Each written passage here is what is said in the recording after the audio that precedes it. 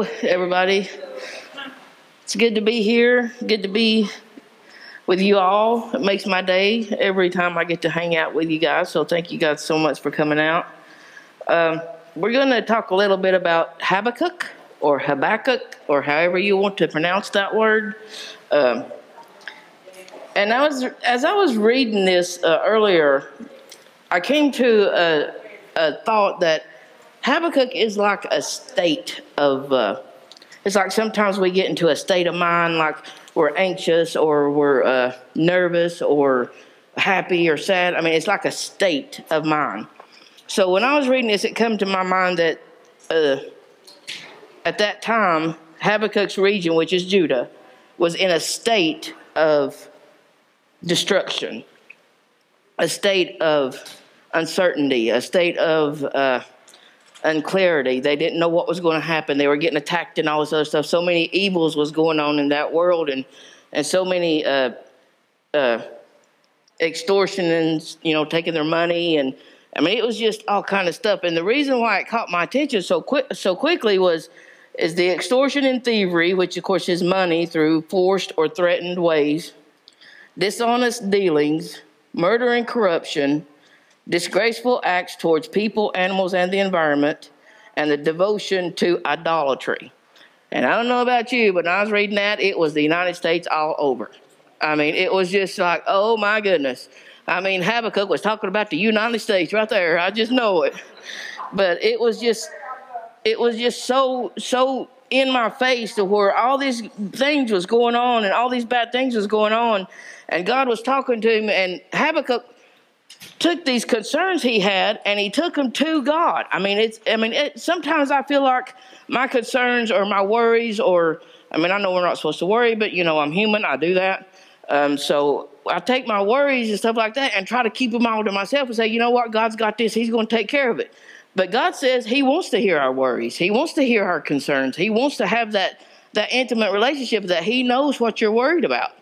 And if you don't take the time to, bring that to him and say, God, I'm worried about this. I'm concerned about this. I'm very concerned about the United States right now.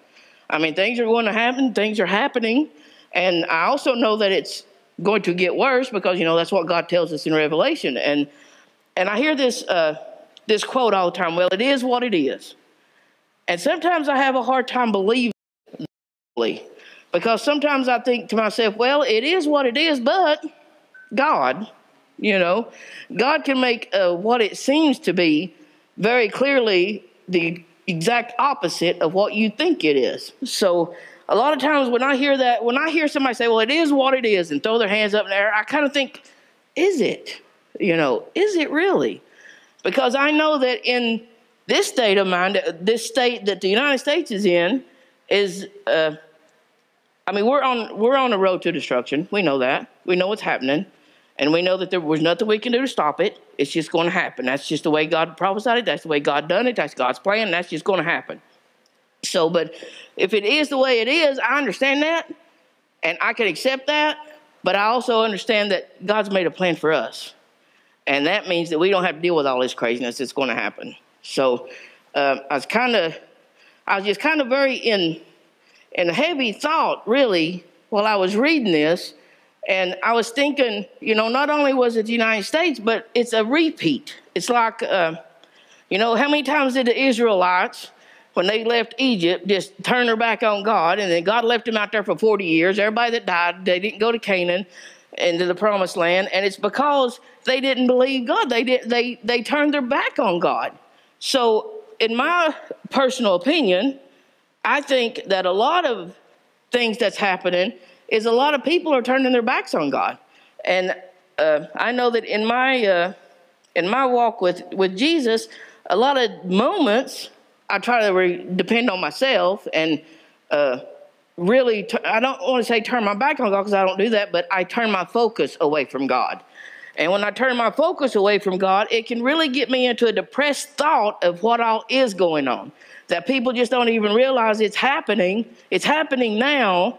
And there's got to be an urgency on our hearts to get it out there and say, you know what, this is happening and this is going to get worse, but you don't have to deal with it, So it's just like you've got to Well, I've got to be able to speak boldly about my faith to people and tell them the truth and let them know that, the world is going to get rough. The world is going to get bad. It's going to get really, really bad. But there is a way that we don't have to deal with that badness. And people are they're just all about, corruption and all about taking money and storing up their own riches, building big houses and all this other stuff. I mean, God love them. If that's all they want, that's all they're going to get. And sometimes I just think to myself, it would be great to have a nice house on the lake. But good Lord knows that my house is going to be a whole lot better in heaven than that is on the lake any day.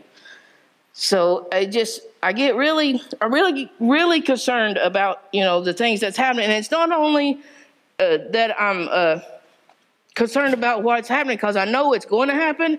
It's more than I'm concerned about the people that's here. That the people, that's just like my family. I have a lot of family members that is not walking with God. I'm not going to say they're not saved, and I'm not going to say they don't know Jesus, but I know they're not walking with God. And I also know that there's some of them that I know that's not saved.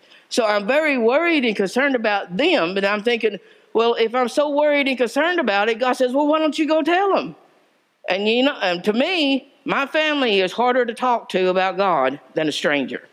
I don't know why. I guess because they know my past and they're going to, well, Libby's going through another phase, and all this other stuff.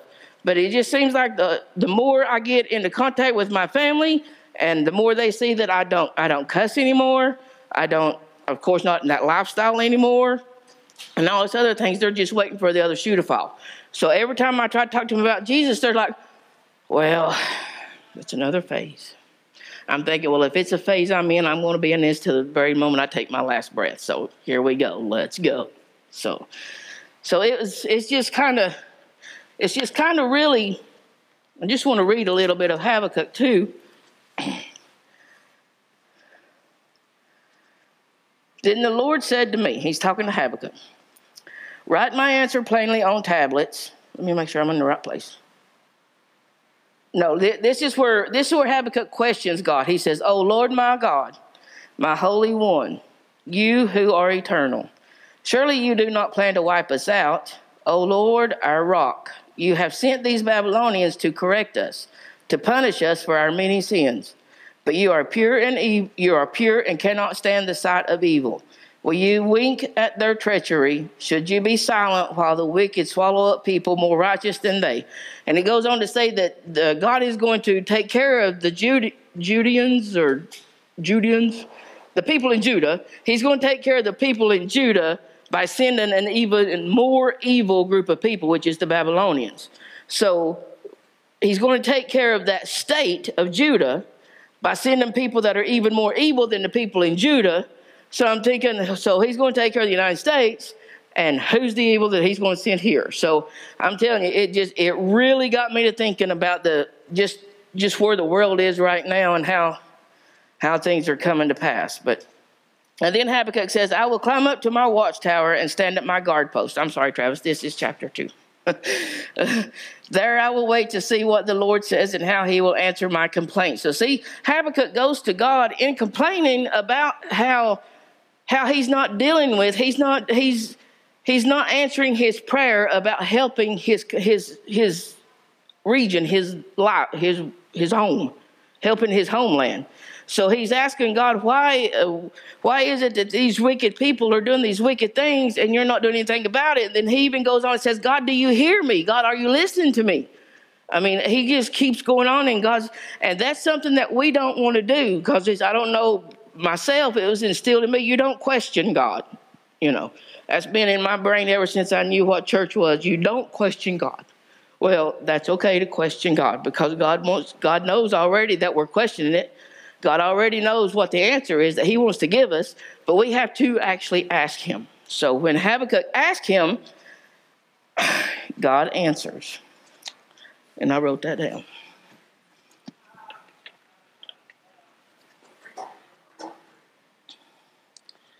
Yeah, God answered, he is going to deal with Judah by sending even more violent people to judge them. And the second time that Habakkuk questioned him, he said, why would God use evil people to chastise his people? And God's answer was, his justice for both Judah and the Babylonians for not maintaining God's high standards of faith and morality. You know, Christians are, I don't know if I should say it this way, but I personally want to have that high standard of God. I do not want to back down and say, well, you know, it's okay if I go out and have multiple partners, you know, sex partners, whatever. It's okay because I didn't murder nobody during the process. I mean, I don't want to go down to that standard of what the world wants us to see. I want to live the standard of God. And it's not that I'm holier than thou, or it's not that I'm boasting about how good I am. It's not that at all. God has a standard, and that standard is morals. I mean, moral standard. God gives us that. 10 Commandments is the very good example of that. I mean, you know, so he expects us to live at his standards. He don't expect us to bow down to everybody that comes along and says, oh, you're fine, it's fine. No, it's not fine. If it's not by God's standards and his moral teachings that he wants us to not only learn, but to give out to people as well, if we can't live up to that, then God help us. So, and God lists his charges against all who are corrupt and do injustice, and that's extortion, dishonest dealings, murder and corruption, disgraceful acts, devotion to idolatry, and the opposite of violence, ill-gotten wealth, is the awareness of the glory of the Lord. See, we all know that this world is going to come to an end eventually. We all know that. I mean, it's written, and it's going to happen. And when it does happen, during all this bad stuff that's going to happen, we can see the world as it is, or we can see that Jesus is coming, and Jesus is coming soon. Because what the world is out there, that the world wants us to see, is the destruction, is the corruption, is it's okay to be corrupt. It's okay, you're fine. I mean, that's exactly what the world is throwing at us all day, every day. I mean, they want us to think that we're okay and everything's fine and, you know, hunky-dory and all that stuff. When God says, if you don't live by my morals, by my standards, then why are you there? I mean, Jesus saved us. And when he saved our souls, he didn't save our souls to just say, stand by and watch the world go crazy and not do nothing about it. I mean, I can sit back and I can see, I'm just going to use my family for example. I have a niece. I love her dearly. And if she sees this, she'll kill me. But I love her dearly. And she does some great, great things. And sometimes when she does great things, she'll do 20 bad things. And I'm like, oh my God, just, you know, God love her. But she's got a good heart. And I know she's saved and all that, but I know that she's not always living for Jesus. But anyways, I'm not bringing her up to talk ill over her. It's because I love her so much, and I know that she knows Jesus, but I also know that the world is a big influence. And people that is not strong in God, not strong in his faith, not strong in his world, in his life, then we are very easily swayed back and forth. I mean, it's not just my niece, it's everybody. We're all easily swayed. And if we're not digging into Jesus and hanging on tight to him, then we're going to get carried off in the wind. I mean, it's just going to happen because I put all my faith and all my trust in Jesus, and I know that he won't let me down. And sometimes, you know, I fail to do that. I fail to put my trust in him and my faith in him. And when I fail to do that, I either find myself in a situation that I really don't want to be in, or I find myself being hurt, you know, by people, by circumstance, by just anything and everything. But if you don't keep your focus on Jesus, the hurt and the pain is so deep that it starts all these other domino effects. Okay, so this person hurt me. Well, this person hurt me. Their friends, she don't like me. And this person, their husbands, and he don't like me no more. And it just starts all kind of craziness in your mind.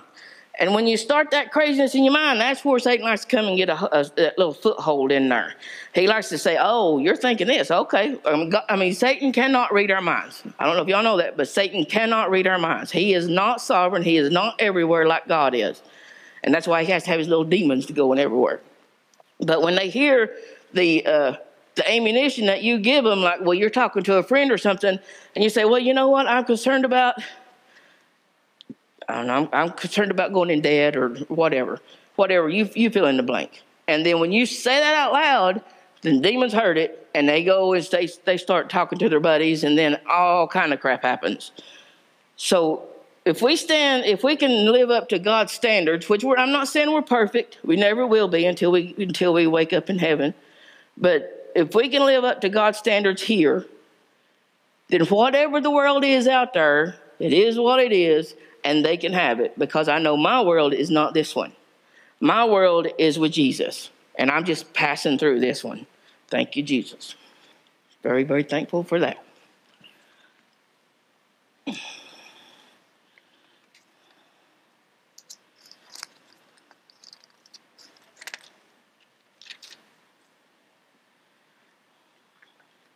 Habakkuk says a prayer at the end of chapter 3. And Habakkuk I was reading this earlier. Habakkuk, they said that some of the scholars say that he was a Levite. And a Levite is the priest and that sort of thing. And he was very musical. He had a very beautiful voice, and also he knew how to do the string instruments. And so all these things that's in Habakkuk is either a song or a prayer in song. And I just think that's awesome. I mean, I do, but anyway. Chapter 3, verse 16, I trembled inside when I heard this. My lips quivered with fear. My legs gave way beneath me, and I shook in terror.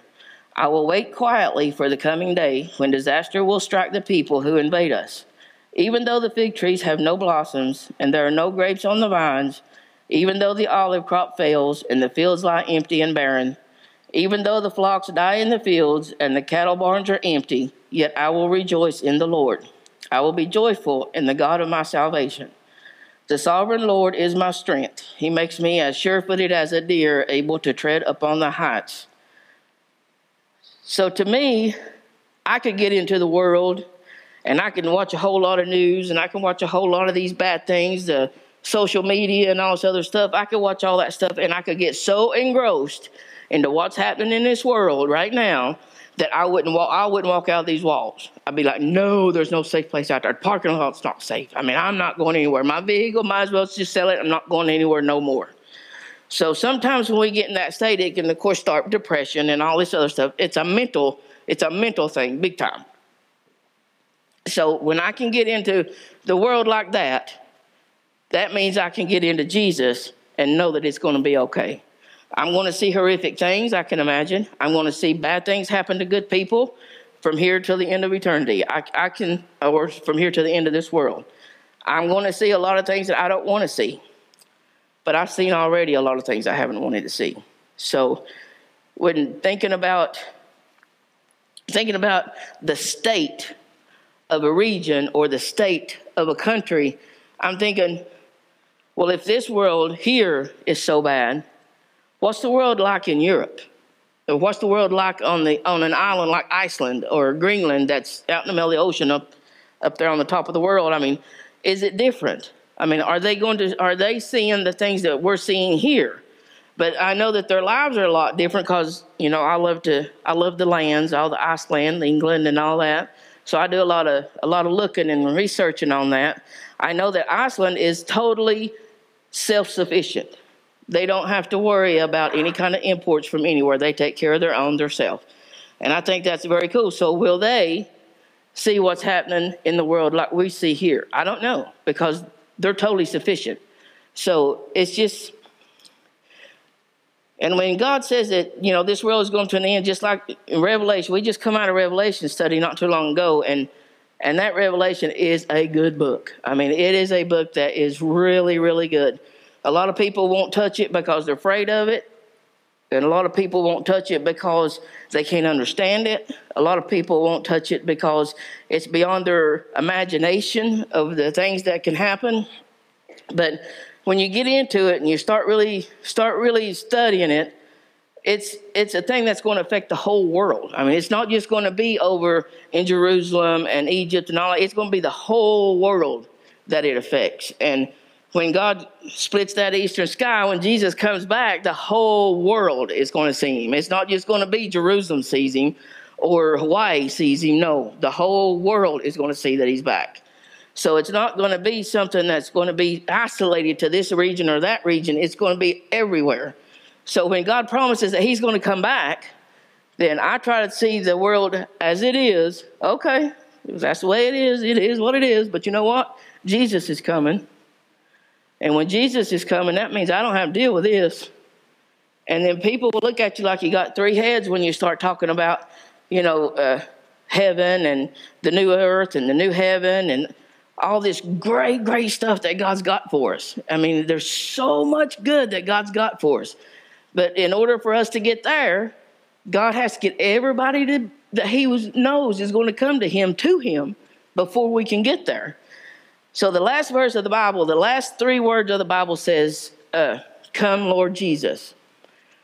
So there's a lot of times I'm sitting around thinking, Lord, just come right now. But that could be a very selfish prayer if I said that minute, because there might be people out there right now that still don't know Jesus. And if he came now because I prayed it, then, how many would die and not know him? So, but it does get to a point, and it will get to a point from here on out as the world goes. And as we know, the world will go further and further south. We know that. And I think that when we get to that point to where we're saying, Lord, come, Lord Jesus, maybe we should be saying, Lord, let me go. Let me go somewhere. Go somewhere that needs me. Go somewhere to someone. Let me go to someone that needs me, or someone that needs you through me. Take me there. Because it's going to get rough. The world's going to get rough, and it's going to not be pretty. It's going to be very terrifying, and it's going to be very exciting at the same time. Because I've got Jesus, to me, it's very exciting. The terrifying things that are happening, I'm going to not like, obviously, especially for terrifying things that would happen to people that I love. That does not excite me at all. That makes me very sad. But I also know, I know that God can turn that around to where they're going to go with us. They're going to go with us to heaven. So, all right, come Lord Jesus, So I'm excited about that. So that's kind of like it was for the people of Judah. It's kind of like it was there. And God just was telling Habakkuk, trying to comfort Habakkuk in this world of chaos that was happening around him. He was trying to comfort Habakkuk and let him know that the wicked will be punished. The thieves and all idolatries and all these, they will be dealt with. I mean, that's God's judgment. That's going to happen. Might not happen when Habakkuk thought it would happen. Might not happen when we think it's going to happen. But it's going to happen because that's God's promise. And God is not ever going to fall short of any of his promises. I mean, that's just God. He's too good for that. Way too good for that.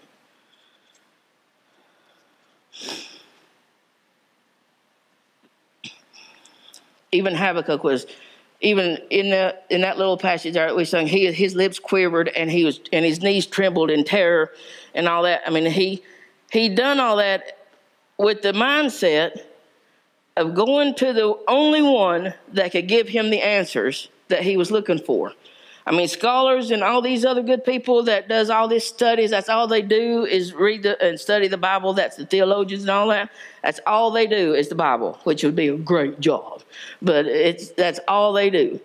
But Habakkuk knew that all these things was happening. He didn't have the answers. He didn't know how to deal with it. So in his mind, he's like, oh my gosh, we're all going to die. We're all going to die. And me too, So he goes to God with all these questions and all these concerns and all these worries to where it's okay to ask God for those answers to those questions. A lot of times I don't want to ask God a question because I don't know if I want the answer or not. So sometimes it's better to have the answer than not. And sometimes it's better to not have the answer and wish you did, because sometimes the answer is not going to be good no way. Sometimes the answer will even cause more pain than the act or the situation.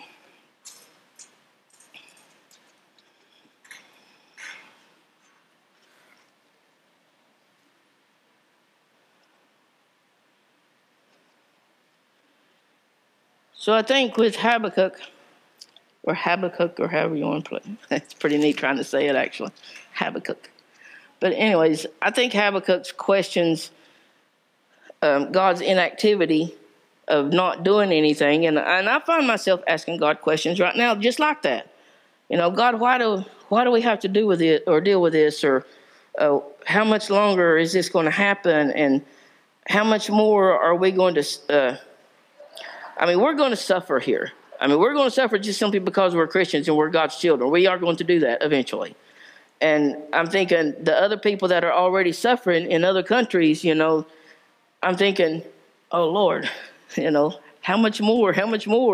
But to them over there, the moment that time comes, that they no longer breathe in this body, they're with Jesus. So it's like, okay, I can see that. So, all right. Then somewhere it says, God says, don't fear man that can hurt the body, but fear the God that can separate bone from marrow. So, and, you know, condemn your soul. So what evil can man do to your body that would only just get you to Jesus a whole lot quicker? It's not going to be pretty. It's going to probably hurt, I'd imagine.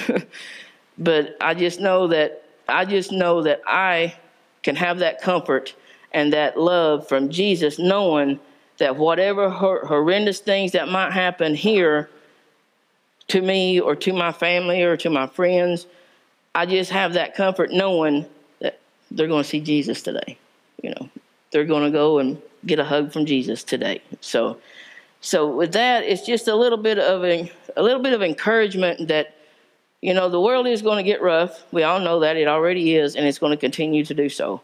And I don't know why, but that's what I got out of this. Well, I do know why. Jesus put it on my heart. But I got out of this that even then, the world was corrupt. Even then, the world was bad. And even when Habakkuk was walking on the earth, even then, God was still there for comfort. And it just makes me so happy to know Jesus and to know God and to know that it doesn't matter what Satan wants to throw at us. Obviously he's going to throw some pretty hard stuff eventually.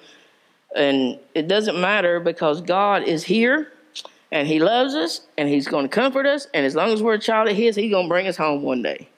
And that's the day that I hope for. That's where my hope's at, is in him. It's not in anything in this world can give me. It's not in anything any man can give me.